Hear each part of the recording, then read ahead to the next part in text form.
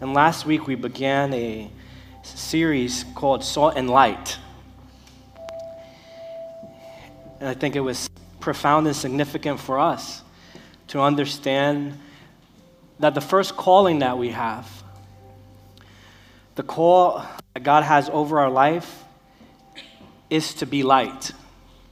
And the reason why that's so important, I believe that's important for us to comprehend and come into understanding, is because many of us who put our faith and our trust in the Lord, what happens to us, we're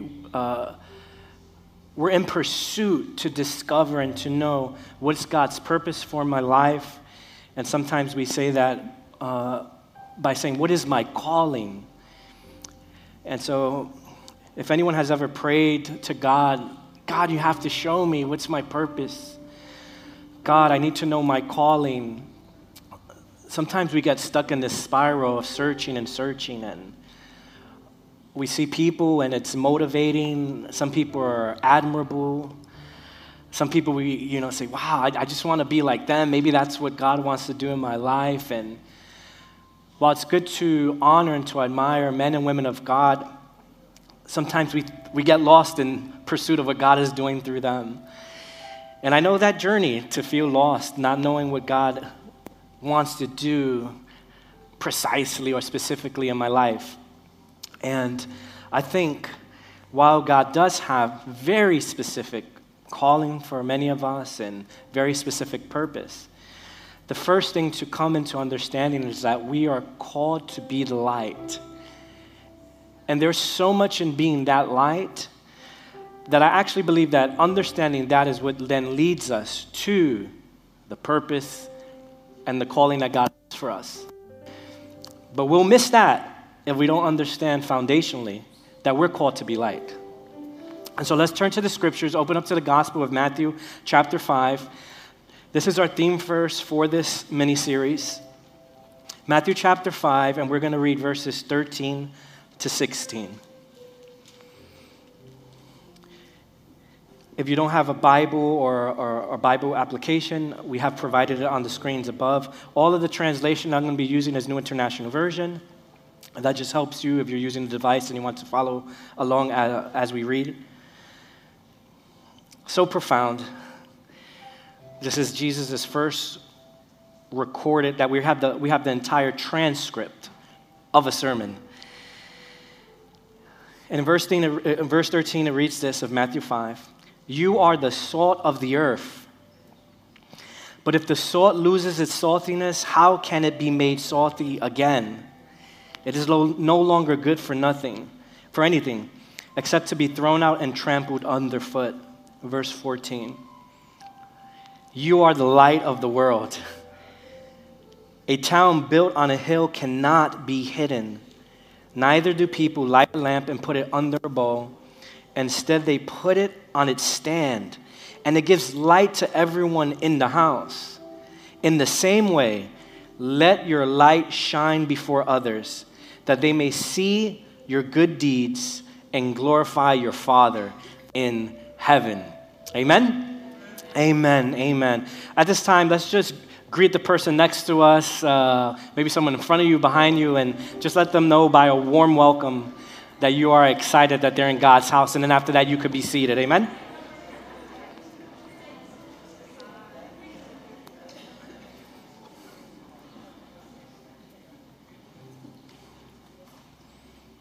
Amen. Last week we began speaking about the theme of light. And the text that we read here, Jesus calls his listeners up into a mountain, and he's speaking to a people that are oppressed in many ways, and we spoke about this last week. He's inviting a Jewish community who is suppressed by Roman rule, a lot of injustices over them, and they're being pressed, being crushed in many ways, abused by the Roman power. But that's not the only oppression and crushing that they're feeling. They're also being crushed by the very religious system that is supposed to be revealing God to them as the Jewish people, who they have their faith commencing with the call to Abraham in Genesis chapter 12. God speaks to Abraham and pronounces blessing over him, that he's going to bless him, he's going to make his name great. And in the end, the purpose of God blessing Abram is for him to become a people that then would become a blessing to the rest of the world and the nations around. And so we have to always understand this about God, that whatever purpose or even calling that God has for us, God desires to bless us. It's not just to bless us within the tiny framework of our individual lives. But when God blesses us, or when God wants to use us, or purpose and calling, it's ultimately for us to be a blessing to those around us. And it's not blessing someone because of my goodness. It is blessing someone because of God's goodness, his blessing in me. We can say, the light of God shining in us, that is what is supposed to be the blessing to the world. So this is not human to human blessing. This is divinity. This is God blessing creation.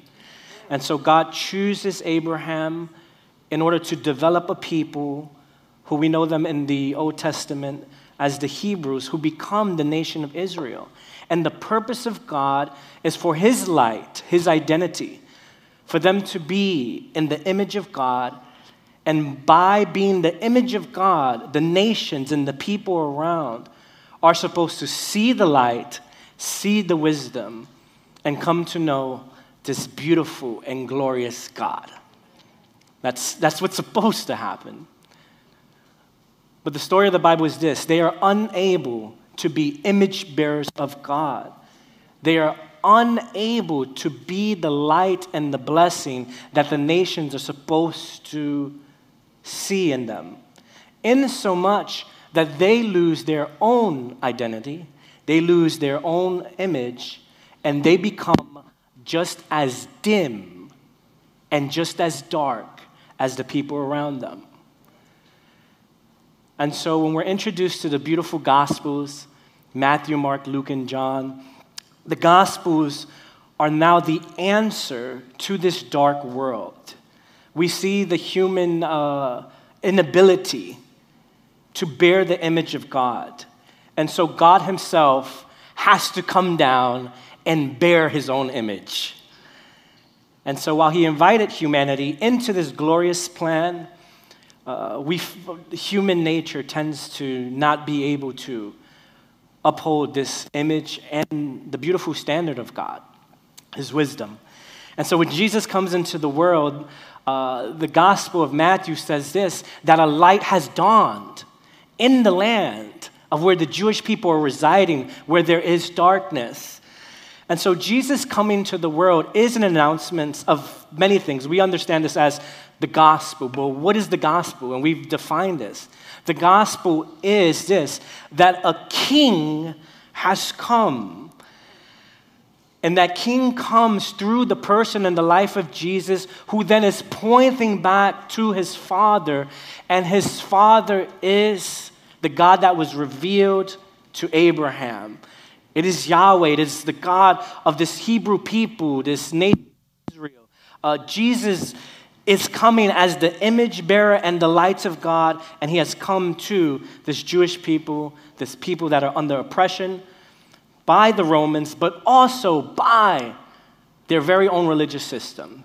In many ways, you and I can relate today, where we are experiencing, in some degree or another, the pressures and the crushing of the world that we live in.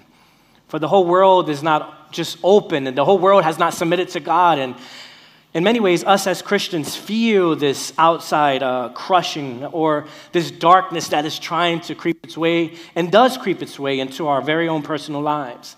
But at the same time, too, I think we would also be able to relate where sometimes it's the religious institution itself. Sometimes it is the very church that is supposed to be pointing us and leading us to God that also adds to the crushing in our lives. And so we have the crushing of the world, and at times we have the crushing of our own religious system that is oppressing us. But in the end, God always desires to be the light. And the Gospels tell us this in the Gospel of John. In the first chapter, it tells us this, that the light came into the world, and the darkness could not overcome it. This is the power of God coming into the world, that God's light will always be victorious. It does not matter how much darkness there is. It does not matter who is the oppressor in history. It does not matter who's the oppressor in our time. It doesn't matter if our oppression is coming from our government or if you go to another country and there's oppression in that. It does not matter the kingdoms of this earth. The announcement of the gospel is this, that Jesus Christ has come and he's reigning, not later, not in another time, but his kingdom has already begun to reign. And his kingdom is already reigning, so that means that there is light right now. So when we come to God, when you and I come to God and we put our faith, by faith we're saved. By the gift of God, it's his grace extended to us. We'll read this. None of us can boast. None of us can boast. The light that we do have, none of us can boast about that. That all comes by the grace of God, and it's a free gift. But when we come to that grace, we come into the light. And so while we celebrate and we sing songs about Jesus being the light, and we were able to do that today, that God is the light, this is so profound that God then looks at us and says, and now you're the light of the world. Oh, wait a minute, I didn't sign up for all of that. I'm okay with embracing your greatness, God. I'm okay with embracing that you are the God of the Hebrews that was spoken to by Abraham. I'm okay to the fact that by the word of God, the creations were framed and formed. I'm okay with all of that, but wait a minute. I am the light too. And this is the other beauty about the gospel message, that God, who is the light, in his own wisdom, decided to place himself within us. And so God is not above and far away from the earth. God is not far from you. He's not far from me. He's desired to make his dwelling, his residence in us. And so if God is in us, that means that there is capacity for you and I to be the light. Why I think this is important. Jesus does two things in Matthew chapter 5. He calls them salt, and then he calls them life. And both are unique and very significant. And so last week I told you, I said, I actually want to begin with the light, and then from there we'll move on to the salt. We spoke about the light last week, but I think there's a little bit more for us to discover before we get to the salt. So that's what we're doing today. We're going to continue in this light. And so last week was important because the theme was this: we are called to be the light. We're called to be the light. For those that are in Christ, you are called to be the light. So there's a calling over you. We're not just called to go to church. You're not just called to pay your dues and give tithes and then go home. We're not called to go to service and wait for the next service. We're not called just to. We're actually called to be the light. And so if I'm called to be the light, then this is my challenge. When I leave this place where it might be easy to worship the light of God, the challenge is when I leave this place, am I acting as am I living as the light that I am called to? And this is the tension that you and I have. Where in here I will worship God with my lips, and I will lift up my hands and shout praise. But then the challenge is that when I leave here and I leave the community that's supposed to be filled with light, I step into a dark world, and that's where you feel that tension, and the dark world doesn't care that you worship the light of the universe, and the dark world doesn't care that there's a calling over you to be the light. So what does the world do? It's going to try us. It's going to try you. How does the world try you? If the image of God and the lights of God has to be manifested by the children of God, then the darkness of this world is going to be manifested by the children of darkness. And so the light of God is in us humans, but so is the darkness. And so we're going to feel the tension when light collides with darkness. And for some of us, this is a tension that you feel in your workplaces, and you know your boss has a devil. You know it. You feel the lunchroom lady, she's got a devil. You know it. How she slams your mashed potatoes on your plate, knowing she's possessed. But we all know what it is to feel the darkness coming from other people. And so what tends to happen to you and I is we say, God, you need to shine a light on this one. You need to shine a light on her. Some of us even say, God, you need to shine a light on my husband. God, you need to shine a light on my wife. Shine a light on, and God's saying, you are the light of the world. Like yes, God is the light. But our calling is that he's called this light. And that is the challenge. So that means this: if I'm in Christ and God has placed his light in me, though it's easier for me to respond in anger, not just to the dark world, but it's amazing how we're the light and our brother is the light, but then when we respond to each other in darkness.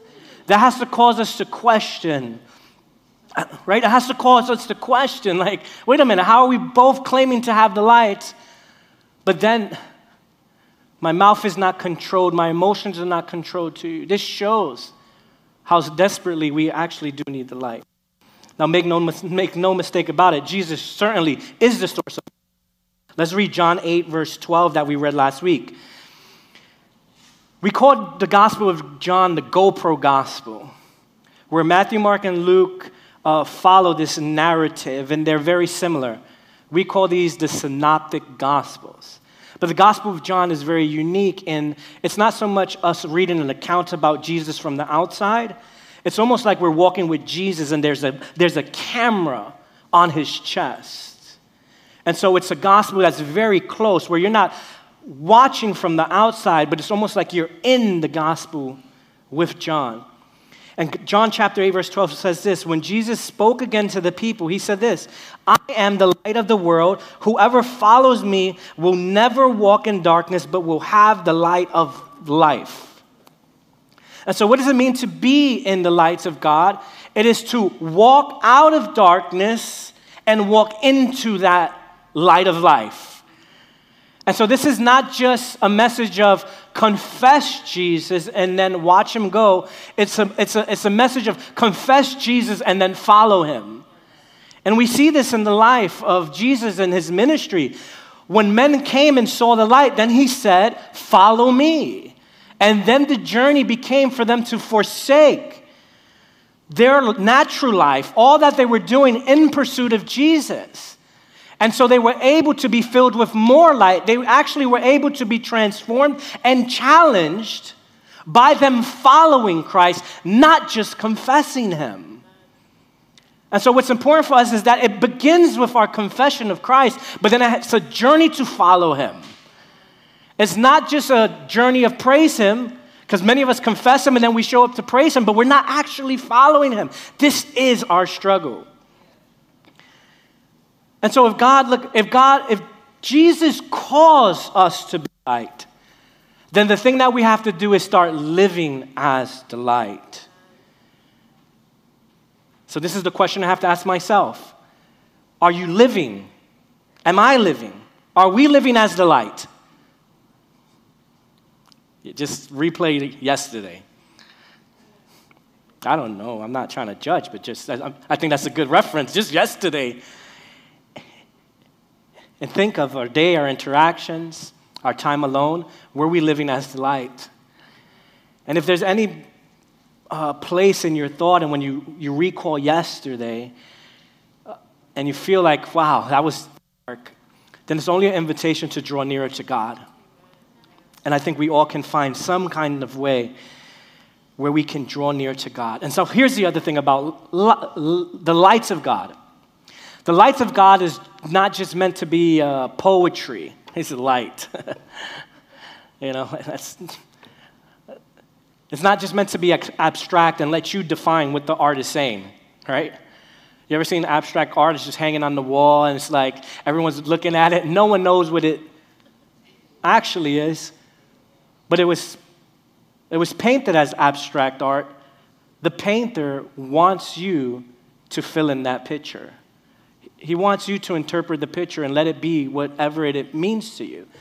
And so the beautiful thing about abstract art is that I come out seeing that painting and say, wow, this looks like this to me, and now I feel this about it, and now this is what this means to me. And then you walk up beside me and say, wow, this looks beautiful, but I don't see that, but I see this. And so now both of us are walking away saying the painting was beautiful, but with two different interpretations. That's what abstract art would do. However, when God says, and he calls himself the light, it's not abstract.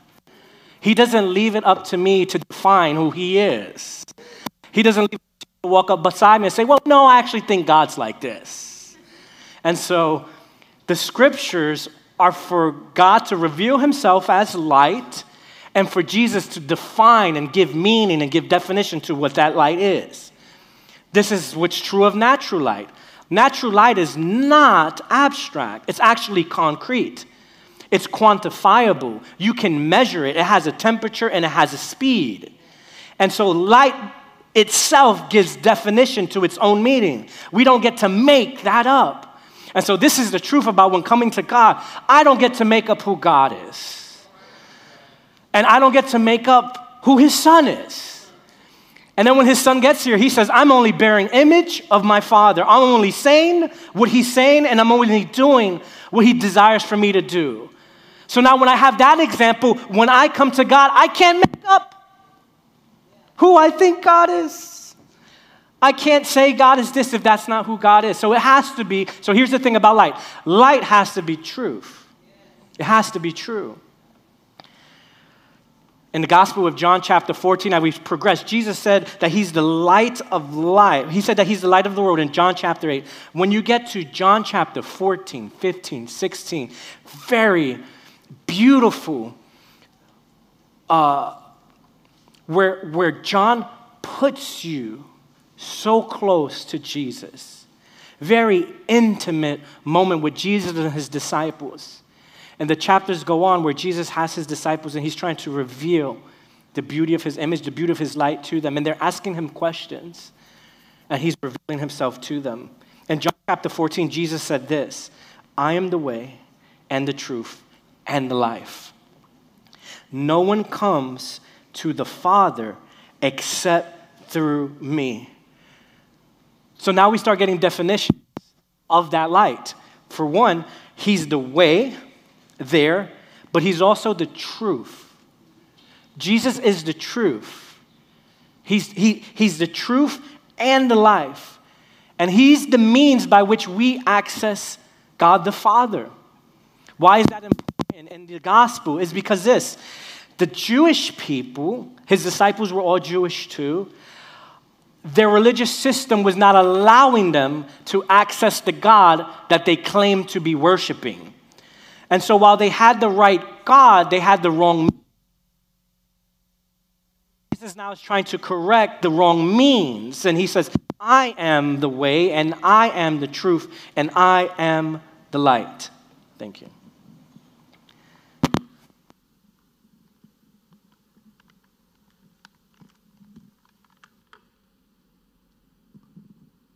Amen. So Jesus is the means. There's no way to get to Yahweh except through him. Look at that truth. We live in a world where it's like that's not, when the world believes in God, the portion of the world that does believe in God, they say, well, all gods get you to the same place. And that would be their view. Us in our Christian faith, you as a Christian, we cannot have that all roads get us to the same God. So, now I can't say that to the world, but we need to make sure that we're saying that to one another as Christians, right? Like, you and I who believe need to know that there's only one way to the Father, and Jesus is that bridge there. And so as a Christian, that's the truth that you and I need to believe. We cannot make up, but that seems a little too narrow-minded. You and I do not get to make up the truth of the means to God if we confess Christ, because if we confess Christ, Christ said, I am the means, and there's no other way, there's no other bridge. So this is the truth that is coming with the light. And then after that, in the same chapter, we just go down to verses 15 to 17. Then Jesus says this to his disciples, these men. He says, if you love me, keep my commands. He says, and I will ask the Father, and he will give you another advocate to help you and will be with you forever. So now he introduces this. That if you actually love Jesus, right? If you're following him as a light and we're making a claim that we love him, then that means we have to keep the commands. Obey what he instructed us to do. This becomes the tension. Because I love God, but it's challenging to obey what he instructed. And while it is challenging, and I'm not going to diminish the struggle and the fight that we have, the truth is this is the expectation that God has for us as his sons and daughters. Why? Because there's a calling over you and I to be light. And so if we want God, look how this is going to make sense. It makes sense for me. If I'm going to say, God, what's my calling? Right? Am I a pastor, a prophet, a preacher? If I'm going to say, God, what's my calling? If I'm going to say, God, what's my purpose? I want you to use me in my calling and my purpose. God cannot use us in that if we are dark. He can only do that if we are light. And so the journey that you and I have is to be transformed into the light. Because you know how dangerous it is? You know how dangerous it is for when you're walking in your calling, but there's still darkness buried on the inside of you? Oh, I know how dangerous it is. It's like prophesy over here and then cuss somebody out over there. Dangerous. Image bearer of God over here, darkness. Son of the devil over here. And then we wonder why it's like we feel like the kingdom of God takes, 3 steps forward, 4 steps back at times because of this reality. And so Jesus says, if you love me, then you have to keep my commands. And this is why I said it's so important that we know what Jesus said. It's not abstract kind of love and obedience. We also don't make up what he wants us to obey. He's spoken, and we have all the Gospels to study. Like we could live a lifetime in the Gospels alone, asking God to transform us. Most of us just come and we worship to the songs that we sing, and it's beautiful to worship. But today I want to suggest to you that worship is only to open up your heart so that the real truth can come in. Okay? Like the real truth of God can come in. Don't mistake the worship song of God as the instruction of obedience. Like, we can come alongside beautiful worship, but to obey the words of Jesus will be defined by the words of Jesus. And then he says this in verse 21 of that same chapter, so John 14. We're just skipping down a little bit of verses. Oh, you know what? Hold on. Let me finish 17. Sorry.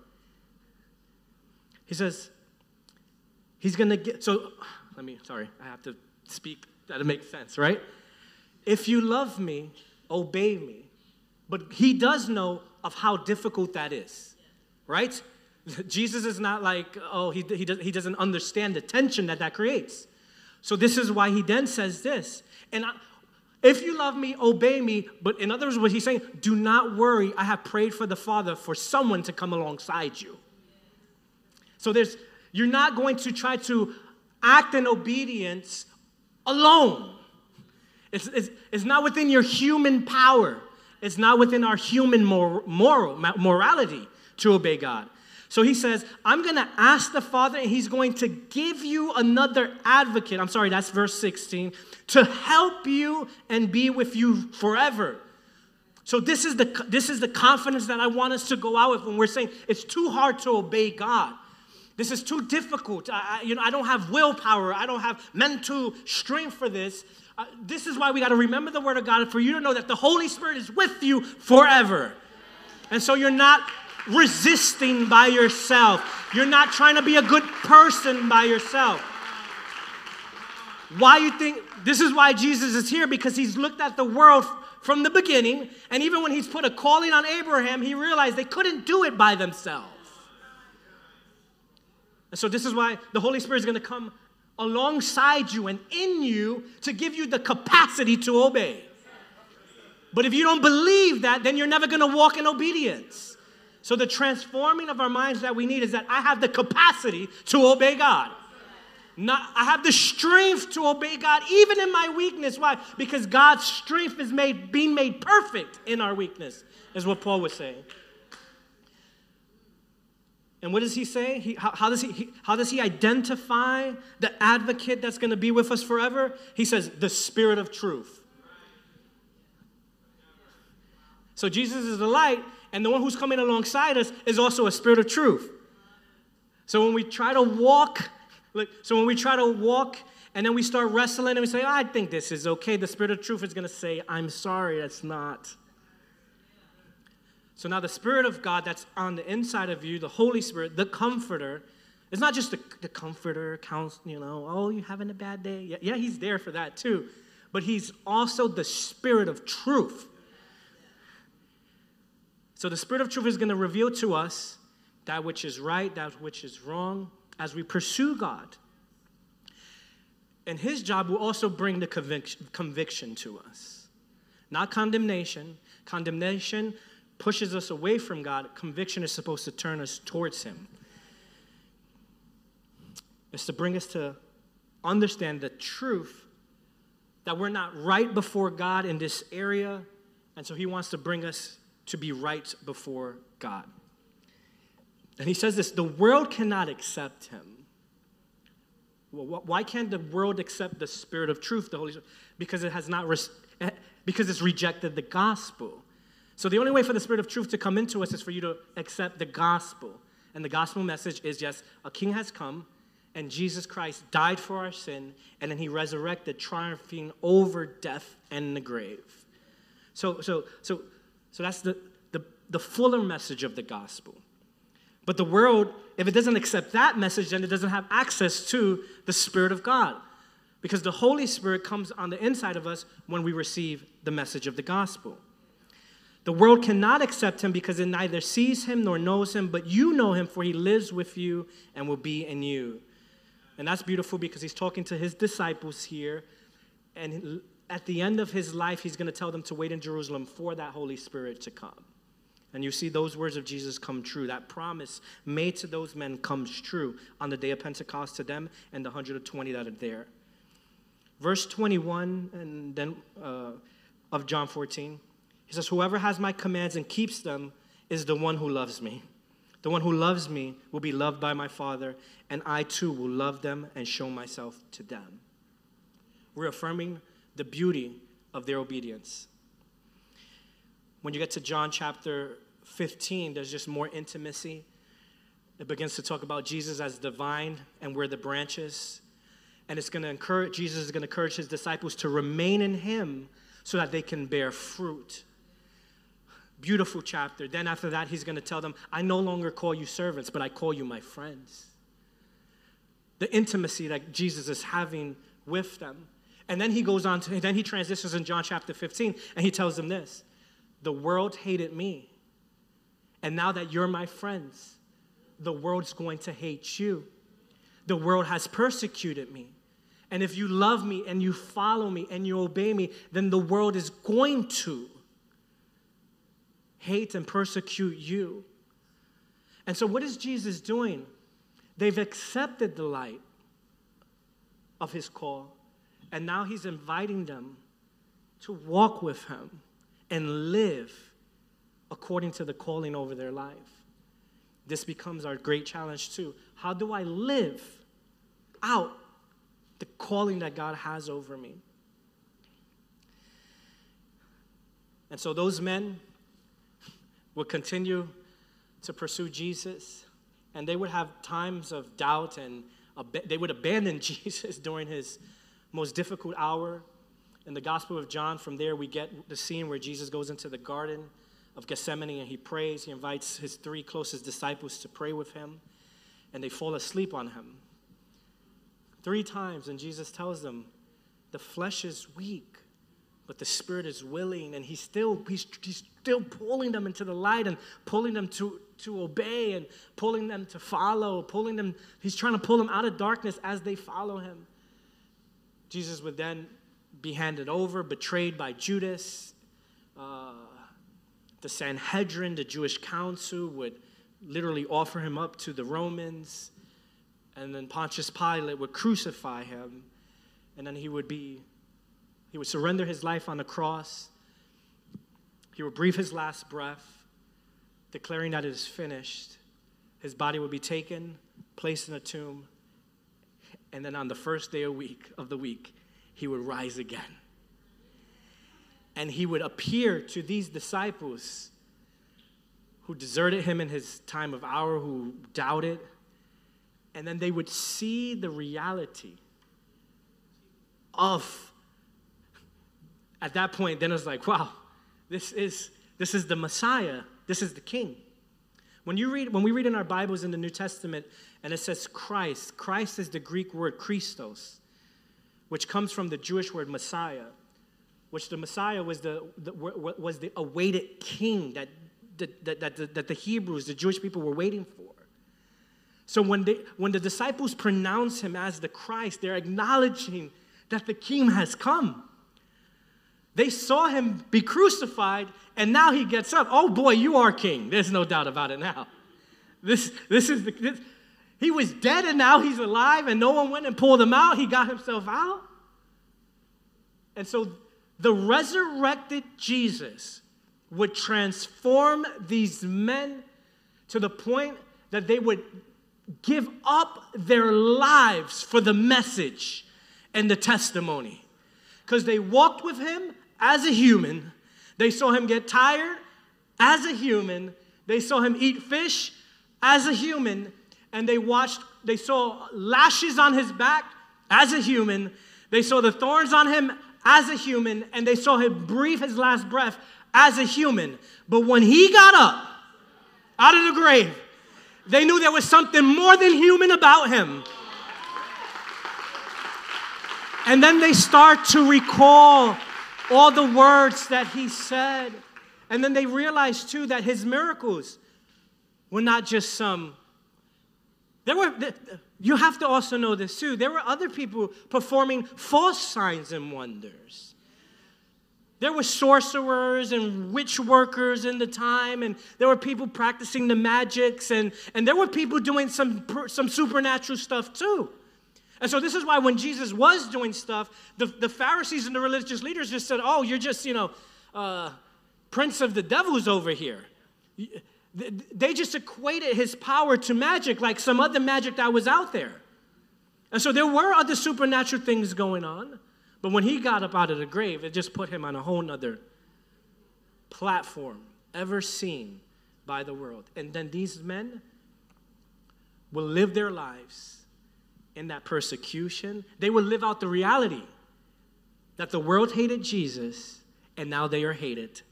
And that he was persecuted, and they were persecuted too. And so when we finish the Gospels, Matthew, Mark, Luke, and John, and the GoPro is over, the book of Acts is our next read. The book of Acts is actually written by Luke himself. And the story picks up of the men, the disciples, now waiting for Jesus, the promise of that Spirit of truth, that comforter, to rest upon them and be in them. And on the day of Pentecost, it fills them. And on that day, Peter gets up and preaches. The King has come, repentance of sin, and he's inviting the rest of the world, the onlookers, they are present, to come into the light. And on that day, it says 3,000 men and women were baptized, and they step into the light. And now that they come into the light, now their lives, now they come in, and now they're trying to live as the light, because that's the purpose. The purpose is to live as the light. And as they're going out, there becomes someone from the Jewish council, a Pharisee of all Pharisees. And the Bible tells us that this guy's name is Saul, and he hates this message of Jesus. He hates that these Jewish people are putting their faith and putting their hope in this claim of this resurrected man. He detested the fact that this message was corrupting the Jewish faith and all of its teachings. And so he sets out to murder and to kill, and he's out arresting men, women. It didn't matter. He was out to stop the message of Jesus.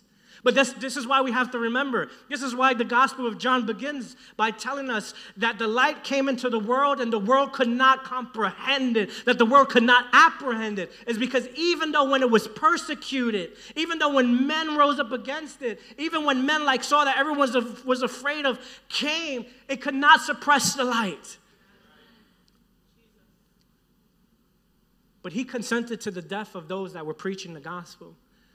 In the book of Acts, we read that he consented to the death of Stephen, a man filled with the power of the Holy Spirit, someone living, called to be the light, and actually living as the light.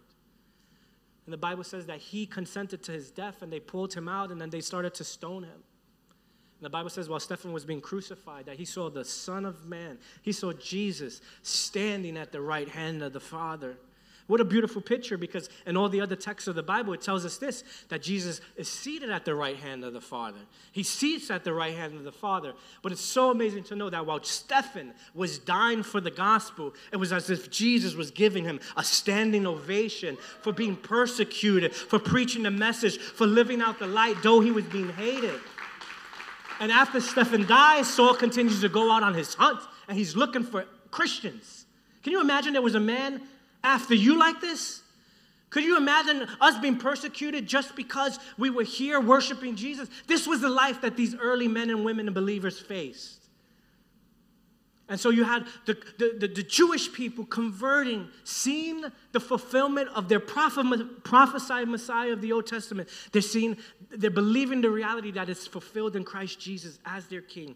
But then the rest of the Greek and Roman world all around, the Gentiles, they're hearing the message too. And Peter and the disciples are trying, but they're under persecution. At times they do good, at times they do bad, but they're trying to be courageous. But the light is too strong. The light is even too strong for the darkness. For the Bible tells us this in Acts chapter 9, that man Saul was on his way on the road to Damascus. And it literally tells us this, that he's walking with his men and light flashed. Light dawned on him so hard and knocked him to his knees.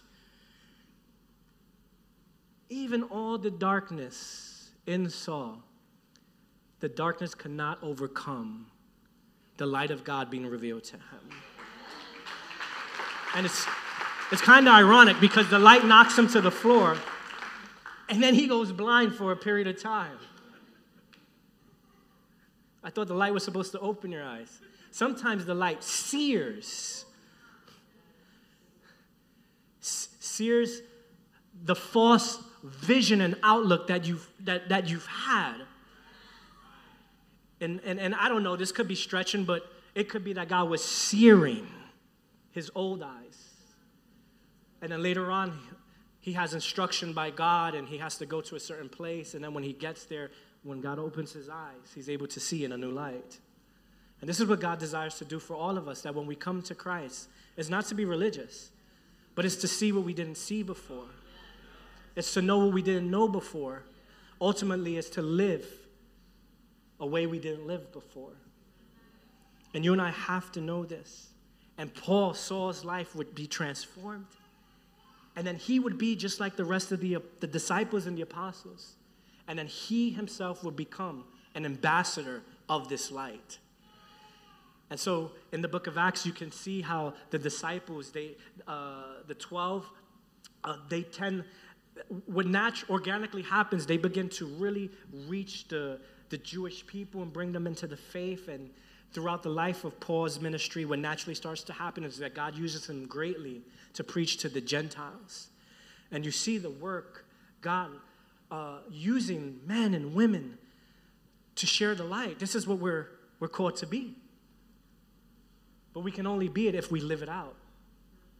And so they live it out in Acts chapter 17. Paul would visit Greece, and he would begin to share the gospel in Greece.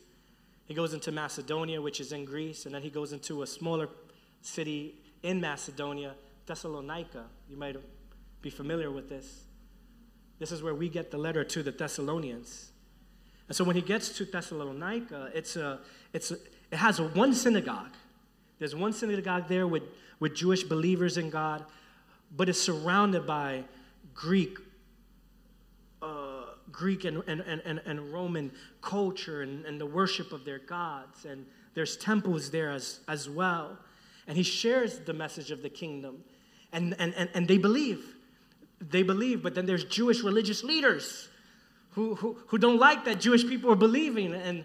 And it gets to the point where he's not by himself.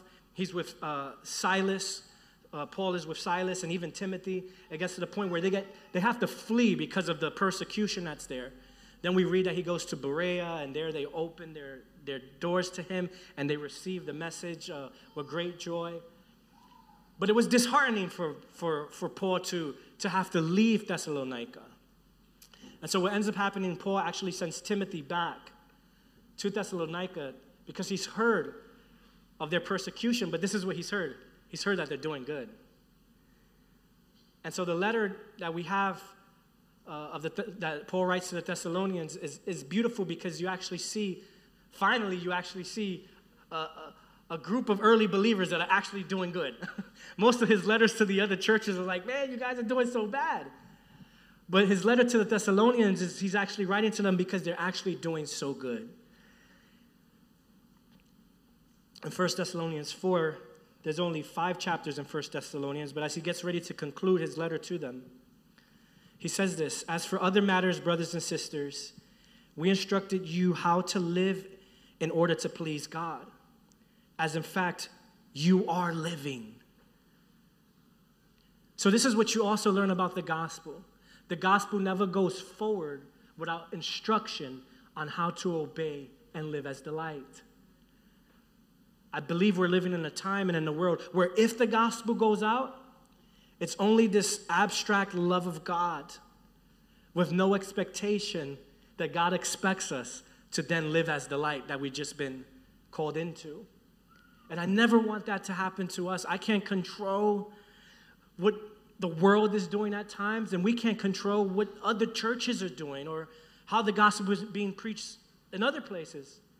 But here at the Dwelling Place Church, it's always going to be our desire that we share with you the message of the gospel in its entirety.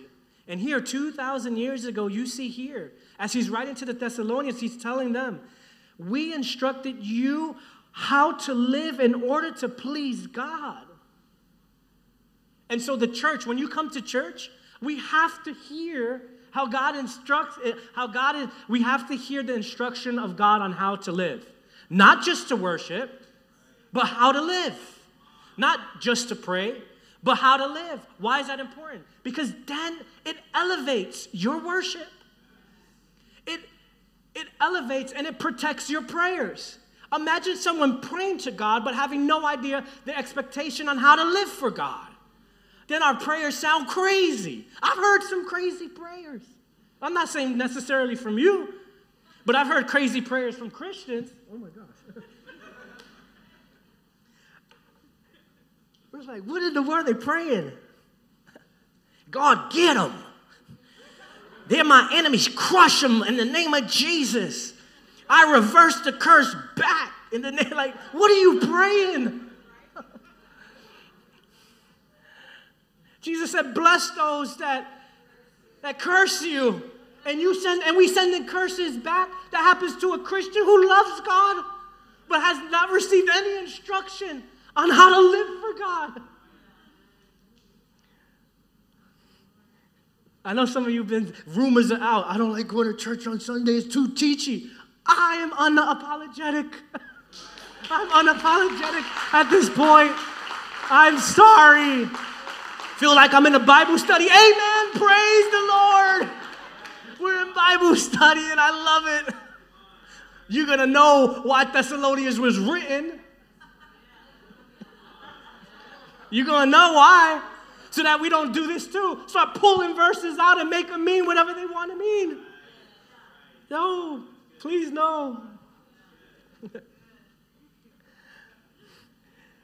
So he continues in verse 1. Now we ask you and urge you in the Lord Jesus to do this more and more. I was telling my wife this. I said, love, you know what's so fascinating? The book of Thessalonians was not written because the Christians didn't have it together. It was written because they did have it together, and now he's instructing them to keep it going. And I'm like, wow, that's really good. Why? Because some of us say, I already know I'm doing the right thing. This shows us when you're doing the wrong thing, like the church at Corinth, you need to hear the word of God preached to you over and over again. But this also shows us when you're doing the right thing, you need to hear the same word of God preached to you over and over again. So even if we feel we're at a good place with God, we still need encouragement by the institution that God gave us, the beautiful church, its leaders, its pastors, and its teachers, the Holy Spirit himself, to tell us keep on doing the right thing and then remind us of the wrong thing so we don't slip up. And this is what he's telling them. Now let's just read that whole verse with that understanding.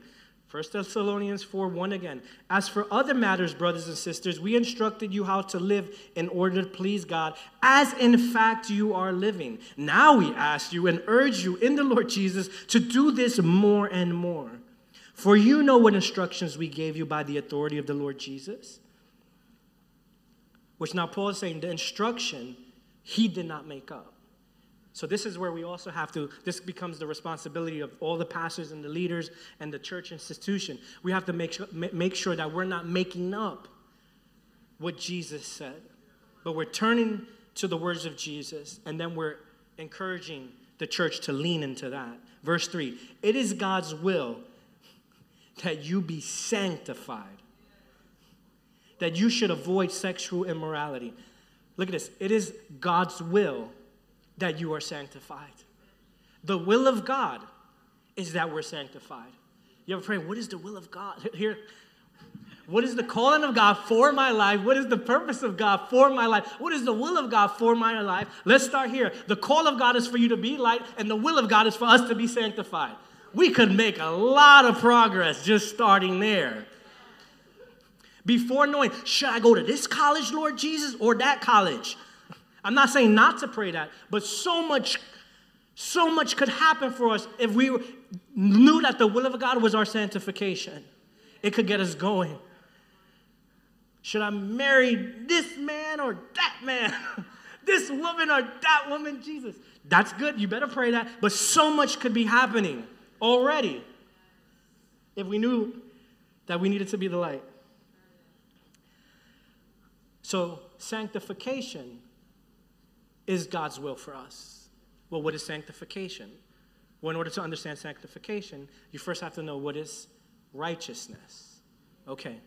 In Christ, when you and I come, because of what Jesus did on my behalf, on our behalf, we are declared righteous in the sight of God. Our righteousness does not come from us, but our righteousness comes from the work of Jesus that then was, in the book of Romans, talks about that being put on us. So our sin was imputed onto him in exchange for his righteousness imputed onto us. And so now when God looks at us, then God sees the righteousness of God over us. We are declared righteous in the sight of God.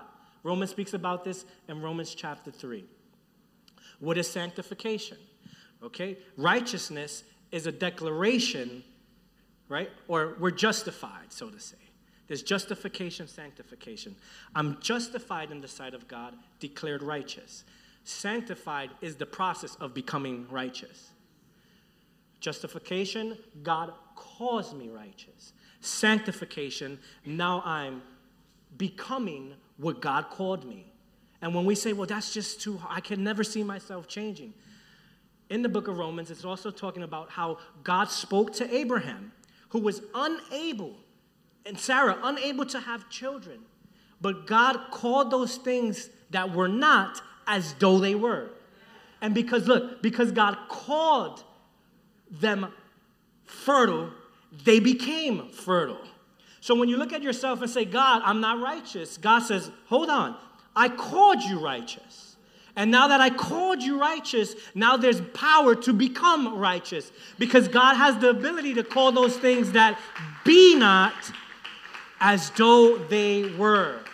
So regardless of right now how much you're struggling, your deliverance begins in your mind with you understanding that you've been declared righteous by God. Therefore, it is the power to become righteous in God.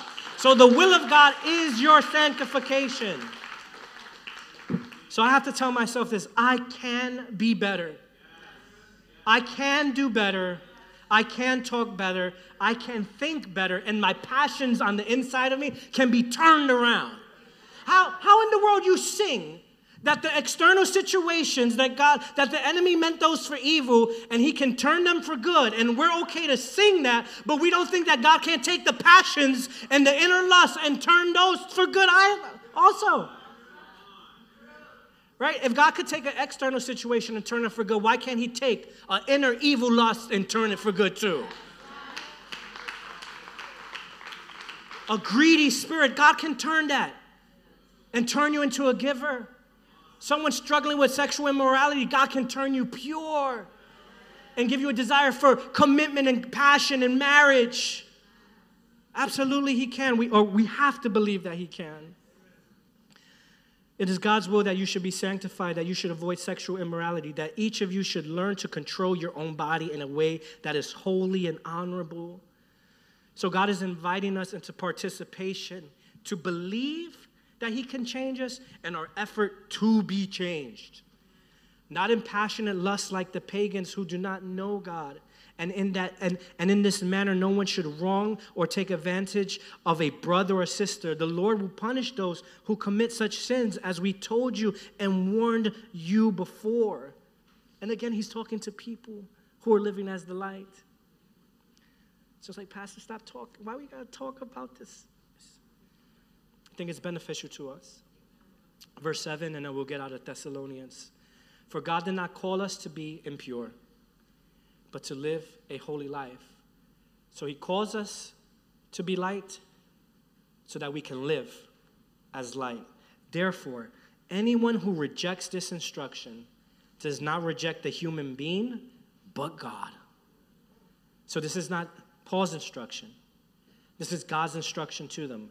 The very God, look, who gives you his Holy Spirit. So Paul understood what Jesus was saying when he told the disciples, I'm going to give you the Spirit of truth, the Comforter, and he's going to come on the inside of you. I know you're wrestling, but the Holy Spirit is going to come alongside you to help you. And as Jesus told that to his disciples, now Paul is telling that to the Thessalonians. The Holy Spirit is within you to help you. And look at the declaration. Now he writes the Ephesians, written by the Apostle Paul. This is what he tells them in chapter 5. He goes, for you were once darkness. Ephesians 5, verse 8. For you were once darkness, but now you are light in the Lord. Look, live as children of the light. For the fruit of the light consists in all goodness, righteousness, and truth. And find out what pleases the Lord. We got to find out. I have to find out what pleases God. And when I find out what pleases God, then I know what doesn't please God. So as a believer, not everything pleases God. As a Christian, not everything's the go. Some of us might say, but that's not loving. That's not loving to tell one another that this is right or this is wrong. That's not loving. Because we also, too, we associate love to emotion. And so, if I tell you something, and if I tell you something that hurts your feelings, we live in a generation where if you tell me something that hurts my feelings, I automatically deem you as unloving. That's the world we live in. He's not loving. He said this, it hurt my feelings. That is the world's definition of love. That is not God's definition of love. Then we all silly. We take our definition of love And then we read that into the scripture when the Bible's talking about love. And so we're reading the word love, but we're defining it by the world's love. Thank God. Who would have imagined that God would have defined what love actually is? And when you realize what love actually is, biblical love, it's not connected to feeling. Biblical love is connected to truth.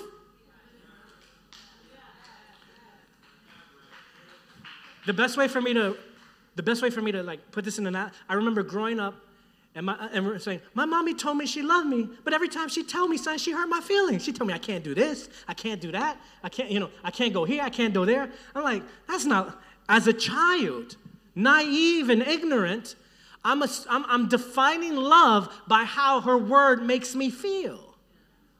All it took was for me to become an adult and then realize that all her words that didn't make me feel right were actually her love, her pure, true love towards me. Well, the same way with God. When God talks to us, it doesn't always feel. And we don't understand why God says not to or leads us in a direction that we don't want to go. God, I want to do this, but I feel you leading me that. That doesn't feel right. Or we don't like when God says this is wrong and this is right. Oh, that doesn't feel right. But love is not about what we feel. Love is about truth.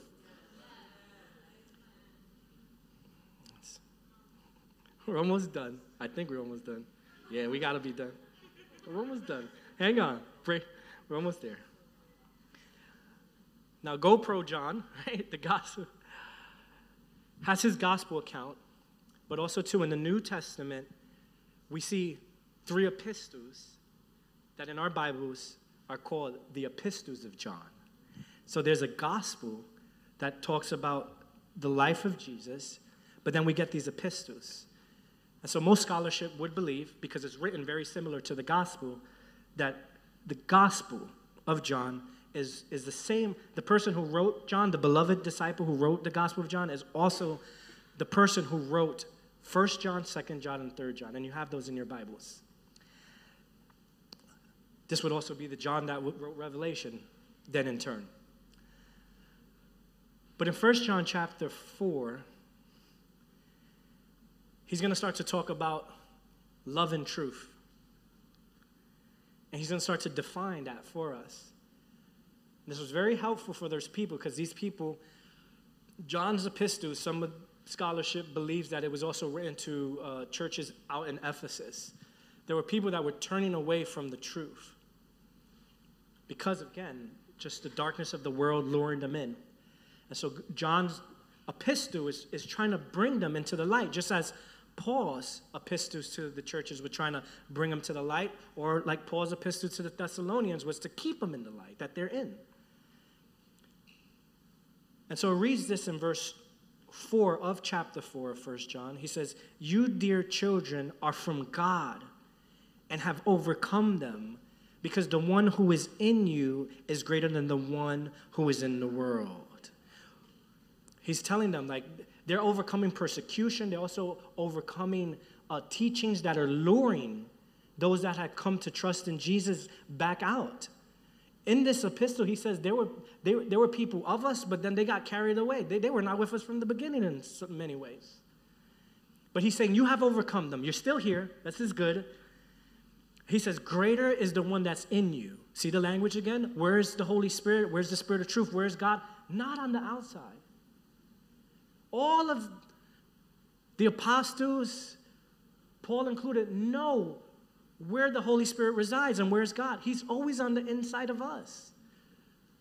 He says, greater is the one that is in you than the one that is in the world. He goes, they are from the world and therefore speak from the viewpoint of the world. And the world listens to them. We are from God, and whoever knows God listens to us. But whoever is not from God does not listen to us. This is how we recognize, look, again, the spirit of truth and the spirit of falsehood. This is what the church has to wrestle with. And this is not new. You think we're wrestling against falsehood and that just started in our century? From the first century, the very first century of the Christian believers, these small home churches, they were pushing back and fighting darkness, trying to get back into the church. And it was a twofold fight. They had to be worried about Christians who were in the light going out into the darkness, but they also had to worry about darkness stepping into their community, their church families. And so this letter is really having, be ready. Darkness is trying to pull you out. You overcame, praise God, but watch out because that darkness is going to try to seep in. And they were wrestling against false teachers too. Paul will warn the Galatians church. He said, if I preach a different gospel than the one I originally preached, cursed be me. And then he says, and if an angel, he goes, I don't care if some angelic being comes out of a 13th dimension and preaches another gospel than the one you originally heard, cursed be that angel then. And then in Corinthians, in his second letter, Paul tells the Corinthian church, if someone comes preaching another Jesus to you, just because it has Jesus' name, don't make it Jesus. He says, if another Jesus is preached to you, in today's world, when you're listening to sermons, you better, which Jesus is this? He says, if another spirit other than the spirit that you received, you better believe. There's Jesus, and then there's this false Jesus. There's the Holy Spirit, and there's the phony spirit. And so we got to be able to, you got to navigate. Something's moving, but what's moving? And if there was sorcerers and witch workers and magic workers back then, you better believe they didn't go anywhere 2,000 years later. They know how to move stuff too. And a lot of us just see stuff moving and be like, oh, there goes Jesus, there goes the Holy Spirit. Hold up. The Gospel of John begins with, you better test every spirit. He said, you better make sure that this is from...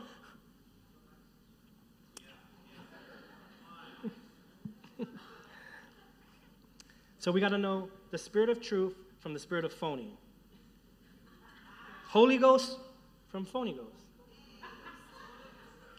Verse 7 says, dear friends, he said it, not me. Dear friends, let us, look at this, love one another, for love comes from where? Okay. Let us love one another because love comes from where? Love doesn't come from my definition of love. Love doesn't come from how I think love should be. He says love comes from God. So here's the thing about light. Truth comes from light that comes from God. So it's God's truth. Love comes from God, so it has to be God's love. So I don't make up the truth that comes from God, nor do I make up the love that comes from God. Both are coming from God, and that makes the light to the world. Now look at this. Dear friends, let us love one another. Verse 7, for love comes from God. Everyone who loves has been born of God and knows God. Whoever does not love does not know God. Because now look at this. God is love. So God doesn't just have an emotional feeling of love. Right? There are not things done to God that make him feel loved. Like, depending what you say and how you say it makes me feel loved. But this is saying love comes from God, but more than love coming from God, God is love. So I can't make God feel loved. His character, who he is love. And so for me to be in God is then for me to be in that love. But that love also comes in truth. That's a good, coffee talk right there. God being love. It doesn't mean he has the sentiment of love, the emotional love, but he is love. And so therefore, when we love people, we have to love people how God loves people. That became our vision. We exist to love people how God loves people. So the question is, how does God love people? That'd be a series in itself. But we're going to see it's in truth. It's in truth. We shall know the truth, and the truth shall set us free.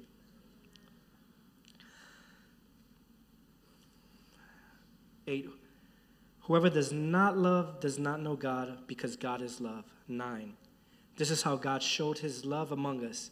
He sent his one and only Son into the world that we might live through him, living as the light through him. I'm going to close with these verses in 1 Corinthians now. Chapter 13 of 1 Corinthians is very well known. Most of you have probably heard it at a wedding. Maybe during someone's vows, or maybe the minister, they'll have him read, where it starts to talk about love. And this is beautiful, because this chapter actually gives us a definition of love. It doesn't leave it up to us to define love. It's going to define it. The Word of God is going to define love for us. And so the same way light is not abstract, love cannot be abstract also. We can't walk up and say, I think this is what light is to me. God has defined light through Jesus. But also, too, it's not up to me to define what love is. We can't walk up to that picture and say, this looks like love to me, and then you come alongside me and say, I have a different picture of love. God has also defined to us what love is. And while it's great to be read at weddings, it's also important to be read together as a congregation. As us who call ourselves Christians, that we're living in the light, or that we're called to be in the light. I invite you to read this for you to follow along with me. Now, this is Paul writing to that crazy church. This is not the Thessalonians. The church of Corinth, they were a hot mess. They were spiritually gifted, absolutely. Like, they were full of the Spirit. They had prophecy. It was just all out of order. And he was telling them, you got to get that. They spoke in tongues, but it was a hot mess. He was like, you need interpreters, people. Like, one at a time so we can all be edified. So they were spiritually gifted, but they were just a wreck in their order, and they were also a wreck in their character. And so by the time we get to 1 Corinthians chapter 13, what Paul is trying to do is he's just talked to them in chapter 12 about all the gifts coming from the one and the same Spirit. It doesn't matter what spiritual gift we have, it all comes from God. And because God's in us, then what comes with him? The gifts. This is how we're spiritually gifted. Because where's God? Not on the outside. He's on the inside. And so then the gifts are manifested from where God is living.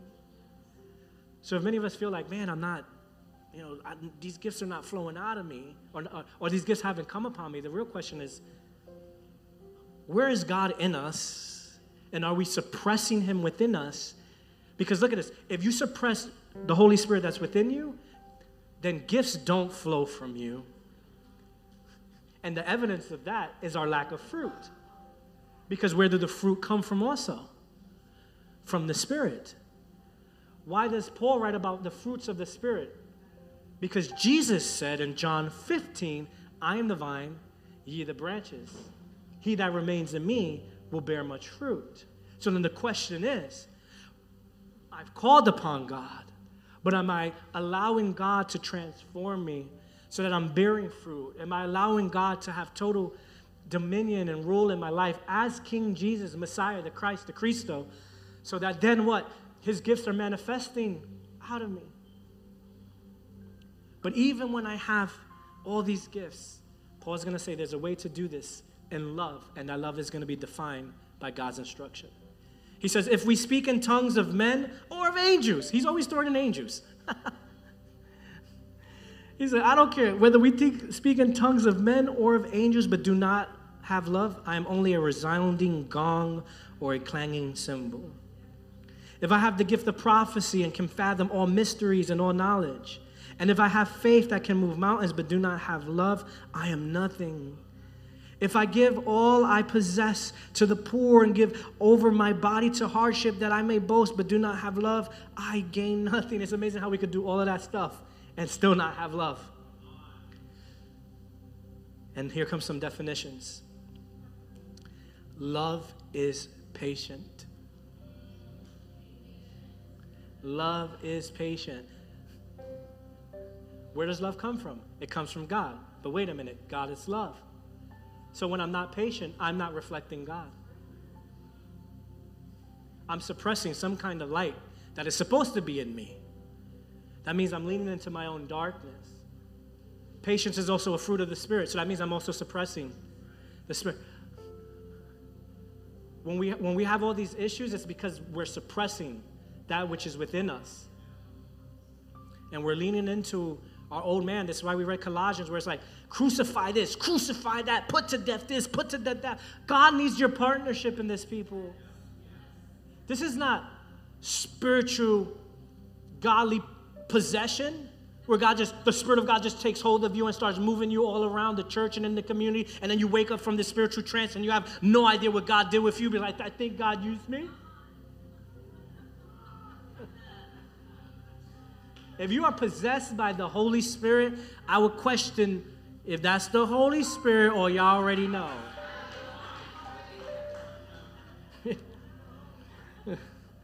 So love is patient because God is patient. The whole biblical story of the Old Testament is the patience of God and his covenant promise of love and patience for humanity. That's the character of God himself. Love is kind. No one's been ever more merciful and kind than God to creation. It does not envy. It does not boast. It is not proud. Not even God is proud. Not even God is boasting. It does not dishonor others. It is not self-seeking. It is not easily angered. It keeps no record of wrongs. Help me. Help us. Look, love does not delight in evil, but rejoices with what? With the truth. So you're also not able to separate truth from love. If you disconnect the truth from the love, then is it actually love? Not in God's definition. I don't even know where I'm at. Okay, 7. It always protects, always trusts, always hopes, always perseveres. Verse 8, love never fails. Where there are prophecies, they will cease, they'll come to a stop. Where there are tongues, they will be stilled. Where there is knowledge, it'll pass away. For we know in part, and we prophesy in part, but when completeness comes, what is in part disappears. What Paul is saying here, not to turn that into a Bible study, it could be, but what he's saying is that all of those things have its place in a certain time. And that's the time that we're in, where prophecy is needed, where tongues, you could say, are needed, where certain knowledge is needed right now. But there's going to come a point where we don't need any of that. Why? Let's just read.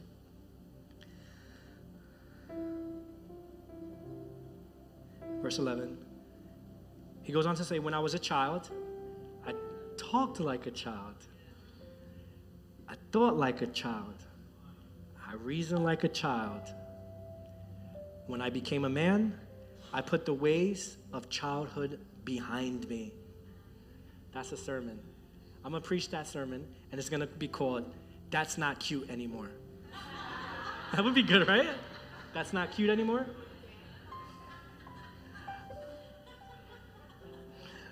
My mom, I remember a story where she served me SpaghettiOs. I love SpaghettiOs. Better than Chef Boyardee, SpaghettiOs. She served me, and I took it and I dumped it on my head. And she laughed, real cute.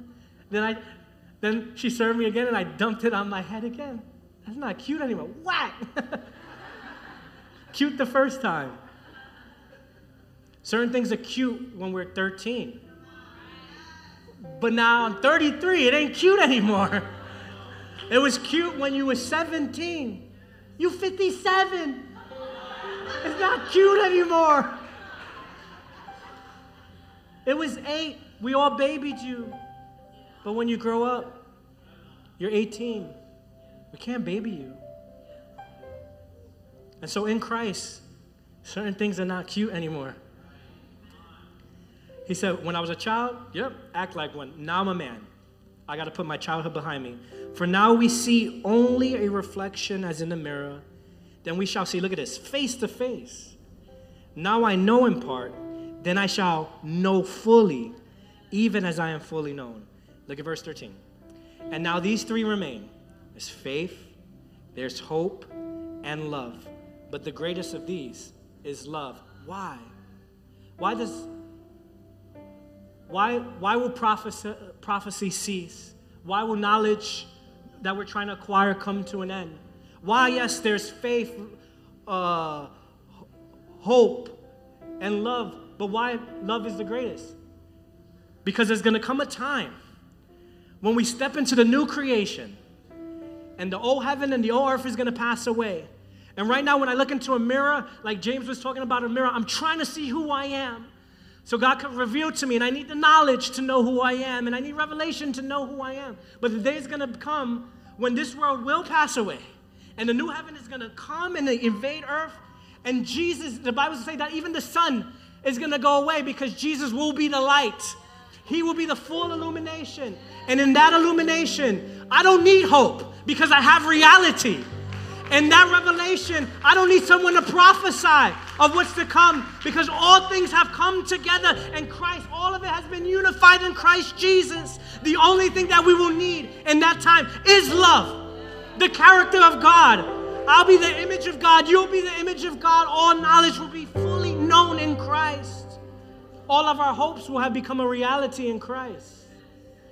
And so this is why in the end, this is why love is the greatest. What a beautiful text. So what is this? If we're called to be the light, this is the challenge to live as the light.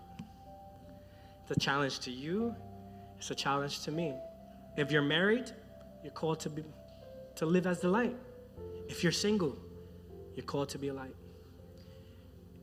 If you've already gone through life and you've gone through hardships and you had victories and failures and now you have the wisdom of life behind you, you're still called to be the light.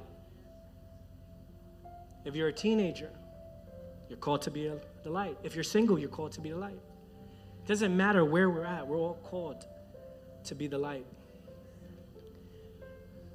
And so this is why we have to lean into God. This is why we have to hear messages like this, because the darkness is still out there.